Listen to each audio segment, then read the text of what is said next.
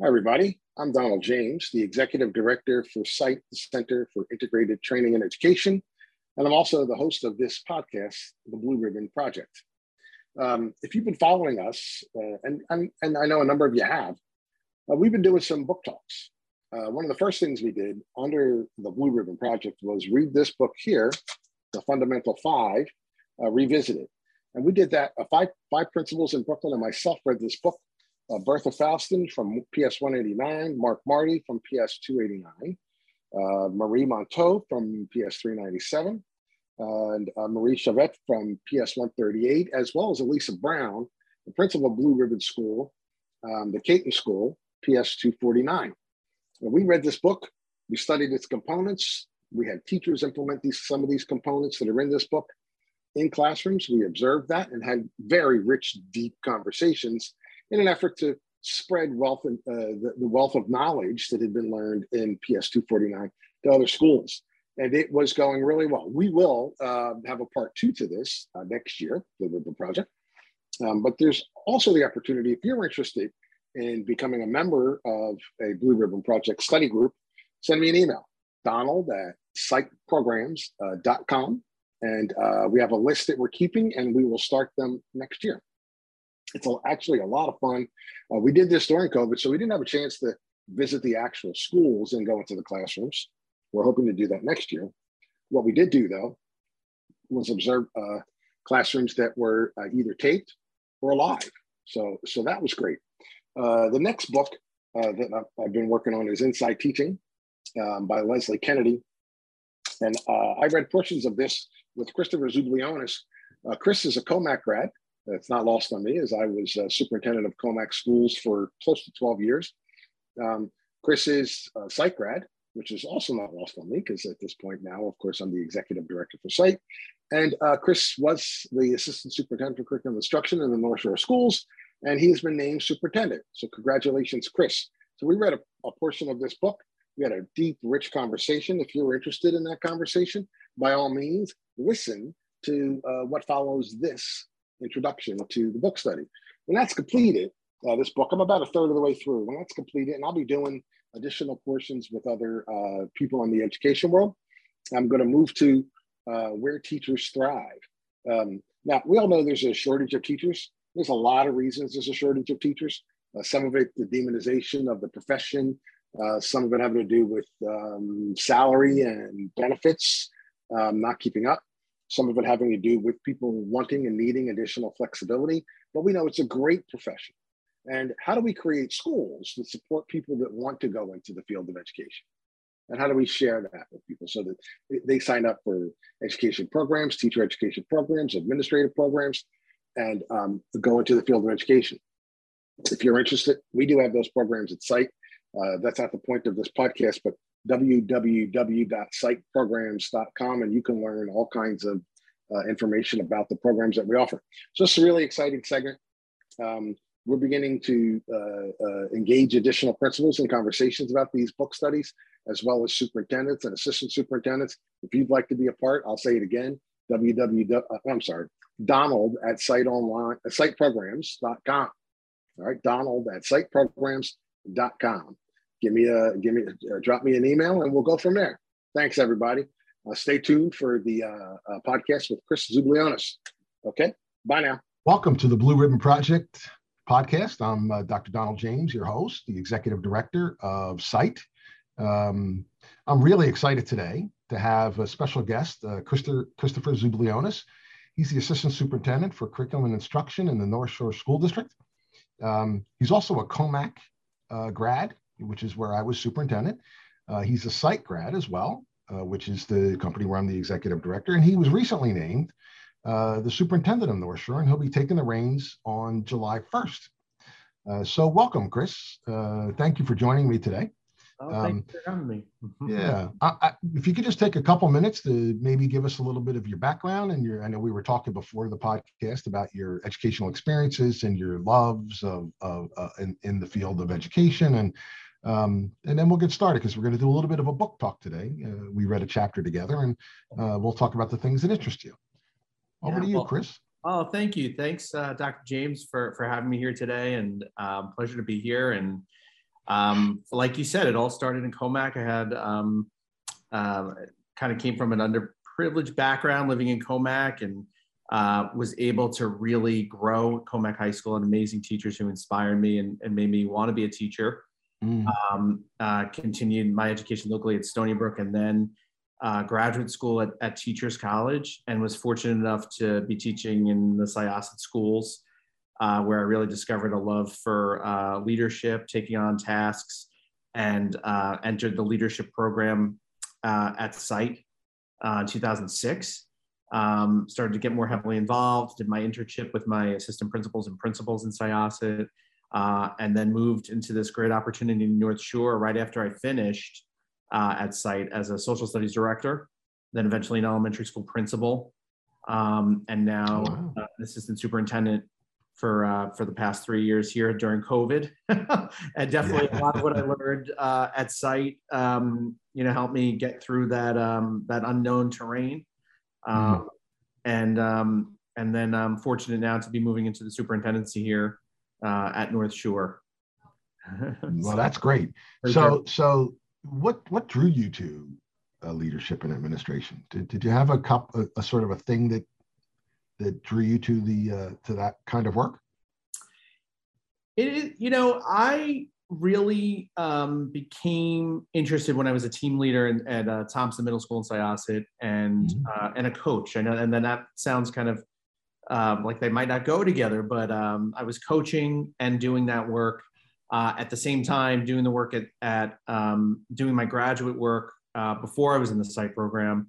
And I just felt this passion for adult education, adult learning, and wanting to better understand why teachers were doing what they were doing, the power of curriculum in shaping what was happening in the classroom. And so started to take on leadership roles in curriculum writing, in some professional learning opportunities, in CITE, eventually at the graduate level as well.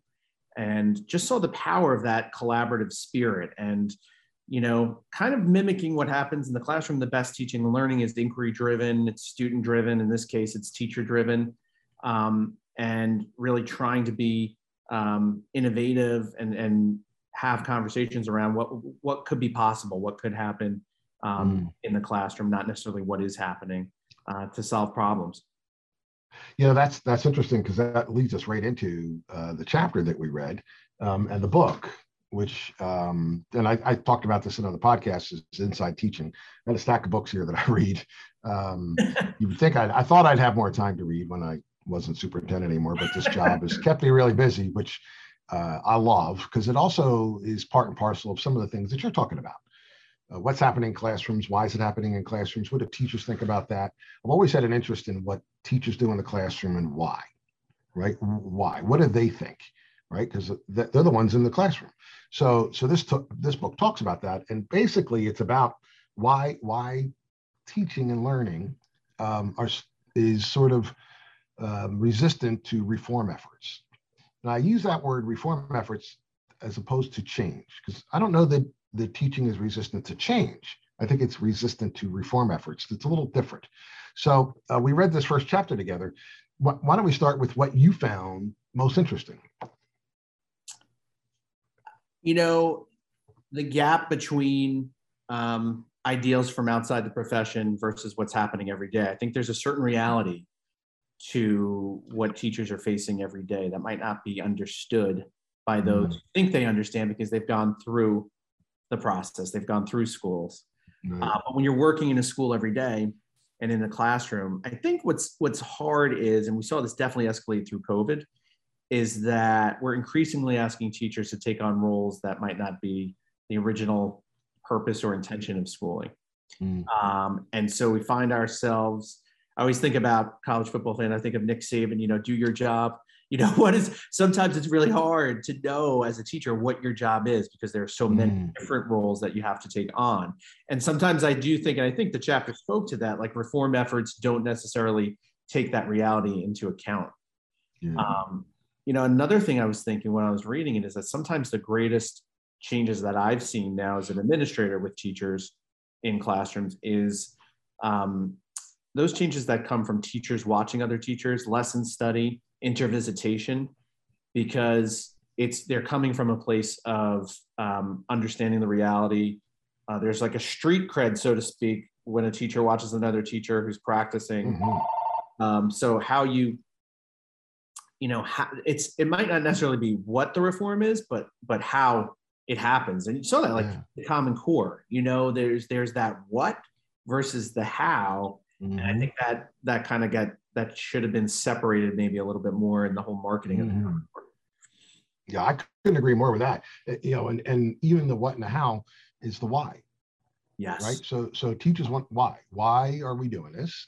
And I agree with you that outside reformers often think they understand what's happening in classrooms, but the realities of the classroom may be somewhat different. And asking somebody to shift their practices while they're driving the bus is not as simple as it sounds, not to mention the fact that they are meeting with success. And I think part of the question then becomes how you define success. Yes. Right? Because some people define success based on standardized test scores. Some people base it on project-based learning activities. Some people base it on, you pick it, right? There are a lot of different, and teachers become resistant. And frankly, I agree with them. I understand.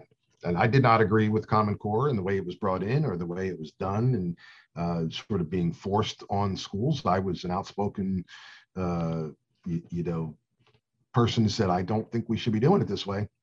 I think we should, first of all, I think homegrown curriculum is the best. Make a determination about what you want students to know, be able to do and truly understand, and then decide how you're going to get them there. And they didn't do it. They brought in the curriculum. And all they wanted kids to be able to know, do, and understand was pass the test. Yeah. Right. And do it every year. A flawed concept. The other thing, and I want to get your thoughts on this, the tranquility in the classroom. Right. So classrooms need tranquility. And the book, Mary Kennedy talks about that quite a bit. And this idea that the disruptions that occur in classrooms interrupt learning. You have any thoughts on that? I remember, and I had taught in an amazing middle school, and I remember I used to count the actual time on task that I had with interruptions, some for good reasons, assemblies that were amazing and things like that, but classroom interruptions, it kind of goes back to the multiple roles. Sometimes teachers are asked to play outside of their true purpose or true mission, getting back to your why. I think what we're discovering now, and this is really interesting, is the neuroscience behind what you just said. It's that tranquility part, that prefrontal cortex, that part of your brain, and the connection between emotions and learning. That all relates to what you just said. And reform efforts, if not considering that, could actually interrupt that need that students and teachers have. But yeah, I think that true learning needs that. Yeah, it's fun in my opinion, and from experience and studies, is I think classrooms are one of the places that need fewer interruptions than any other place. Yeah. Yet they get more interruptions than any other place. And some of the interruptions come from outside the classroom, right? That, the intercom rings or somebody makes an announcement but there are all kinds of other interruptions that who has to go out for a pull-out session? Who has to use the restroom? Who is getting up and walking around the room because they can't sit right now? All natural components of a classroom. However, every time that occurs, it disrupts thinking. Right. And the concentration, not only of the teacher, but of the students, right? Because of that distractibility. So getting back on task. And I know in the book, it talks about how teachers sometimes avoid going deep. And I think that lack of interruptions actually causes that. How do you go deep when there's constant interruptions?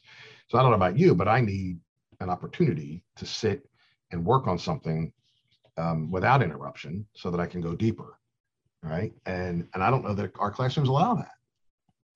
I think when you see a lesson where that is happening, like I'm thinking of certain Socratic seminars that I've seen in our schools here in North Shore and great discussions that I had as a student COMAC or in college setting, you can actually see that happening, and you see students verbalizing their thinking. And I think, to your point, it can become a matter of, I feel like the text speaks to this, like survival. When you have those interruptions, teachers can easily, and I did it myself, get into survival mode rather than deep learning mode. Sure. We talked about this, and I know you mentioned it here, certainly during COVID, that occurred. And while students were learning or trying to learn online, those interruptions could come from anywhere in their home. Yes. Right? And it could be the dog barking or the phone that just rang, while I was talking to you. I don't know if you guys could hear that, but my phone rang. And you have to sort of reset yourself to make sure that you're concentrating and staying on task and going deep into that conversation. So that tranquility, I find that interesting. I also find interesting that there's a part in here that the sort of disconnect between reformers and what teachers think. And I haven't really quite figured that out. But you did talk a little bit before the podcast about that. Maybe you could share with us what your thinking is on that disconnect. Yeah, I think, and this has been encouraging. More research now that has been coming out is based on action research and is based on models of wisdom research, where it's more qualitative in nature. And you're seeing, and I think the text here speaks to it, that there's a certain currency that teachers find when it comes from a practitioner, when it's grounded in the reality of what the work that they're doing. So I think that is a missing voice in a lot of reform movements. These reforms might come from politicians, might come from non-educators, and I think some of what teachers are really going through on a daily basis could be so helpful to operationalizing the reform in a meaningful way. So I think that voice is just it's necessary, and it's sometimes missing. Yeah, I couldn't agree more. And one of the things, and Mary talks about it in here, is time teaching. And it ranges around the world from 60% to 90%. And in the United States, it's typically about 80%. So if you've got 10 periods in a day, you're teaching 8 of them.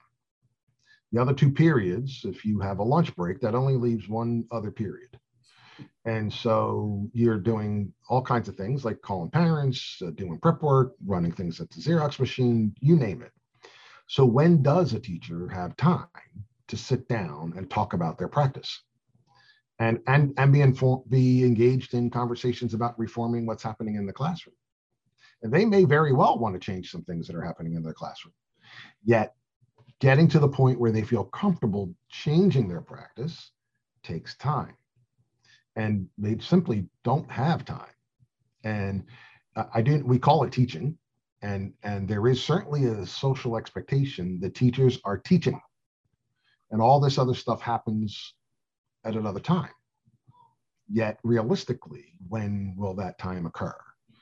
And I know there's criticism about that. They should be doing it when they're not teaching. And I get all that, except realistically, that's not the way this works. And they need time with their peers, right? As you said, right? To engage in conversation. And that's that's where that teacher voice, like what you just articulated, could be so powerful. Like if the structures were informed by having professional learning time built in that's collaborative to the school day. Different models of schooling, block scheduling, things like that, thinking outside the box. Yeah. Whether you give them another period somewhere during the day, or release time, which I know is hard, especially now with the shortage. You can't get subs, so who's going to cover their class? I get that. Can you set up summer workshops? And I know some people are going to disagree with me that I think teachers, a lot of them work in the summer, or they provide childcare for their children. And so asking them to be engaged in reforming their practices over the summer is not that simple. And whether we agree with these issues or conditions or not, it to me is almost irrelevant. What's really relevant is these are the conditions. right? These are the conditions under which we work. And if we just admire the problem, which is, well, we can't find time, well, then we won't find solutions to that. And I wonder if that's part of what's keeping people from entering the field of teaching right now, because there's, as you know, better than I do right now, is that people aren't entering the field. There just aren't enough people to cover our classes anymore. You got any thoughts on that, Chris? Yeah, and it's definitely gotten harder. I think it probably started a little bit before COVID, and definitely escalated since, both substitute teachers, like you said, but certainly teachers and administrators. I think it goes back to that original question about, like, what is the job? What is the mission? And you think about, to your point, the corporate world or the world outside of education.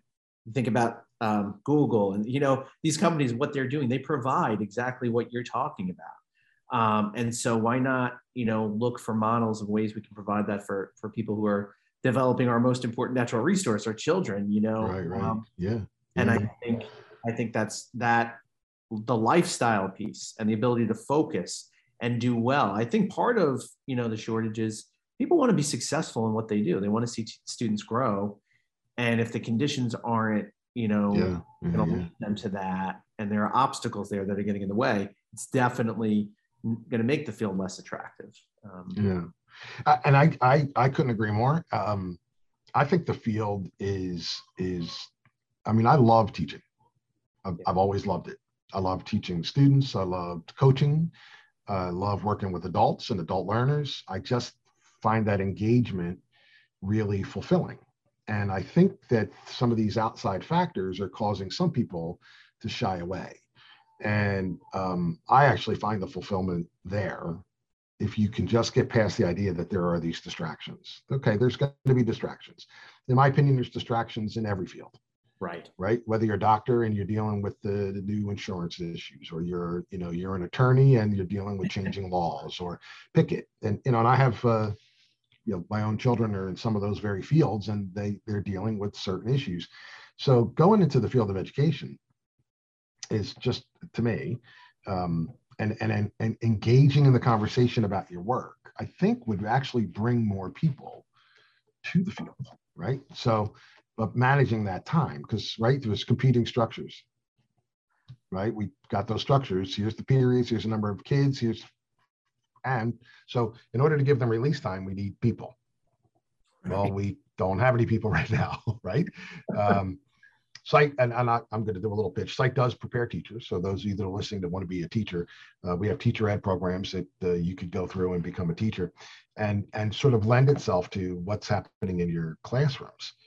And I do think that this may be the opportunity for us as a field to stop and pause and say, hey, how can we make conditions better for teachers so that they can then be more effective in the classroom? As opposed to, teachers aren't effective in the classroom, what can we do to them? Let's stop that. That's a deficit model. Let's look at a different model, which is, hey, there's great people. There's great people teaching. I was in a school in the city the other day in New York City. The kids were asking me if I was the new teacher, because they haven't had a teacher in months. They get a different sub all the time. The principal cannot find a teacher. And we do a job search service, and we couldn't find anybody for her. We just couldn't. I was just saying to somebody, and I was talking more about leadership, but it certainly holds for teachers. Like, the turnover is so destructive. And I think about, like, in a classroom having itinerant teachers, or the power of what you're saying. I think, teachers too are drawn to the field because of their creative impulse, that desire to for kids and design. And some of these reform efforts, as the text mentions, gets in the way of that. As a CITE grad, I'd mentioned too that, you're learning from practitioners who are in the field, who current principals, superintendents, assistant superintendents. And so there's like a reality-based approach with a group of people also in your cohort who are going through it together. So it really it creates the space for innovation and like design thinking around what's actually happening. Isn't that great?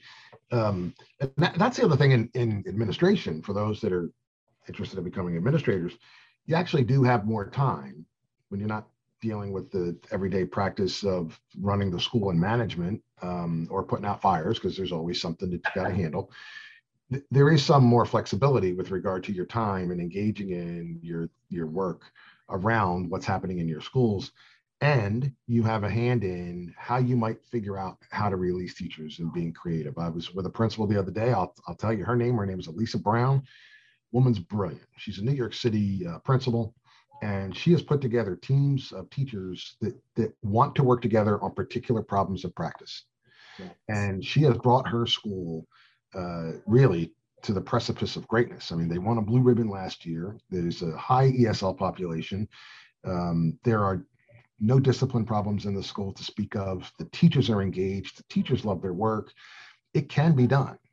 It's a matter of, as you said, stability, right? And finding ways, creative ways to get these teachers involved in the conversation, right? Because to me, and Peter Senge talks about that, right? Peter Senge talks about, if you really want people, you can always force people to comply. Yes. Right? And they'll do it, and they won't even be mad at you. They'll do it. If you tell them what to do, they'll do it. Teachers are like that. I've never met a teacher that comes to work every day not wanting to do a good job.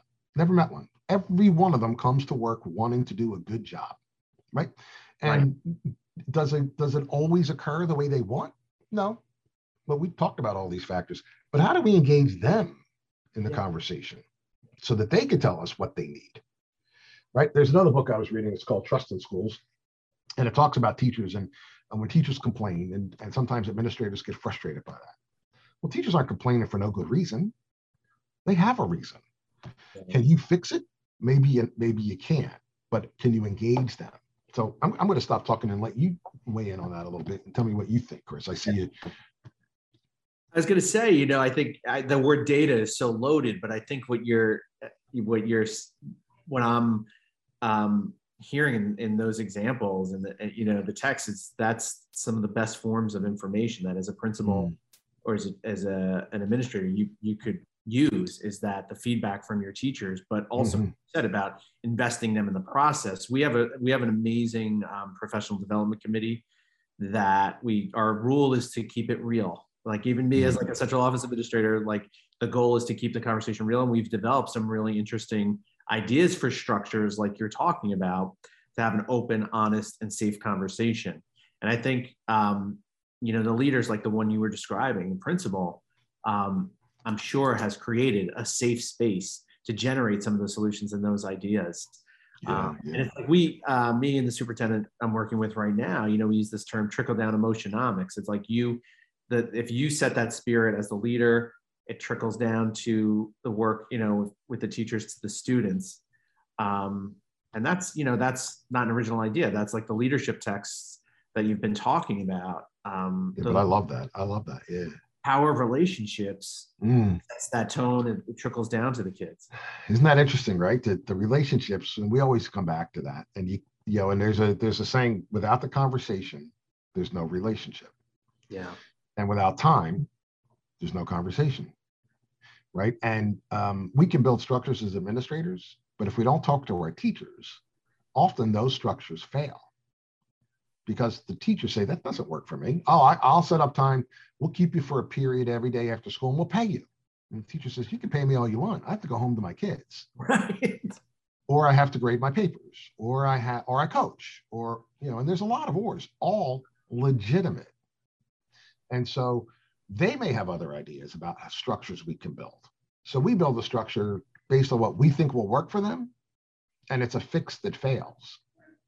And we say, well, I don't understand. It's like when we build parent workshops and nobody comes. Well, we need to ask the parents what they want to workshop, right? We don't decide the workshop. They need to decide. It's really interesting. And that top-down piece, I'm not a fan of top-down. I want to know what people think. And I can't always deliver what they want, right? Because there are other variables, right? Whether it's their financial barriers or political barriers, or you pick it. But I love to know I want to know what teachers think. I mean, that's one of the reasons I like this work. I get to talk. What do you think? What should our programs at CITE look? One of the reasons we have the largest admin program in the state is because we built a program that meets the needs of our students. Largest counseling program because we meet the needs of our students. They want to be here. And because it's going to train them, and then they're going to get a great job. Right. They're going to get it. Well, just look. I mean, and listen, I joined CITE because they had that before I got here. I'm only with CITE about 5-6 months. I was one of the adjuncts, which, by the way, you should consider if you can find the time. You know, we're always looking for good adjuncts. I would love as to. the program grows. So we'll put you in there. So I don't want to keep you too long, and I also want to be cognizant of the listeners. Before we close, though, is there anything that you wanted to add or that I missed? It's not a test, but if you had anything. Yeah, I think what you said, I want to go back to something you said about the why, you know, and we've been, you know, everybody has seen the Simon Sinek video and, you know, the comparison to Apple, the corporate world, but it's just so relevant to teaching. And I think like going back to the text too, it's like it's the absence of why, I think, in these reforms. And when you're answering that why question, you have to involve the teachers, but also like that difference between, you know, like the what and how you do it. I mean, involving teacher voice. I mean, I think that's from my conversation with you today, I think that's the big takeaway. And I think, like you said, the CITE program is, and I remember this, it was 15 years ago that I did it, but it was empowering because there were true conversations. I wasn't finding myself adapting to like a proscribed curriculum. We had some structures in place, but it was very adaptive to the reality of what we were in and where we'd be going. So that's great. You know, Chris, the field is lucky to have people like you going into the superintendency, because it is an extremely challenging job. And I did it for 20 years, loved every minute of it. And there are some great people entering the field and going into that superintendency. If you ever need anything from me, you know, if you need a word of advice, and I know you have great mentors. I know Tom Dolan is there, and he's amazing. I learned a lot from Tom over the years. So, but if you ever need anything, and I'm serious, if you want to become an adjunct, we would love to have you. And of course, not to be lost on this is Chris is also a COMAC grad, which is where I served as superintendent for a dozen years or so. Chris, thank you very much for taking the time. I truly appreciate it. North Shore is lucky to have you. Oh, thank you. It's an honor to be here today. Thank you. All right. Listeners, we're signing off. Have a great day, and we'll see you next time. I'm going to continue with Inside Teaching with my next guest. I'm not going to announce it. It'll be a surprise. Thank you very much, Chris. Have a great day. And for more information on our podcast, please be sure to follow us on all social media platforms at CITE Programs. That's CITE PROGRAMS. Till next time. Bye.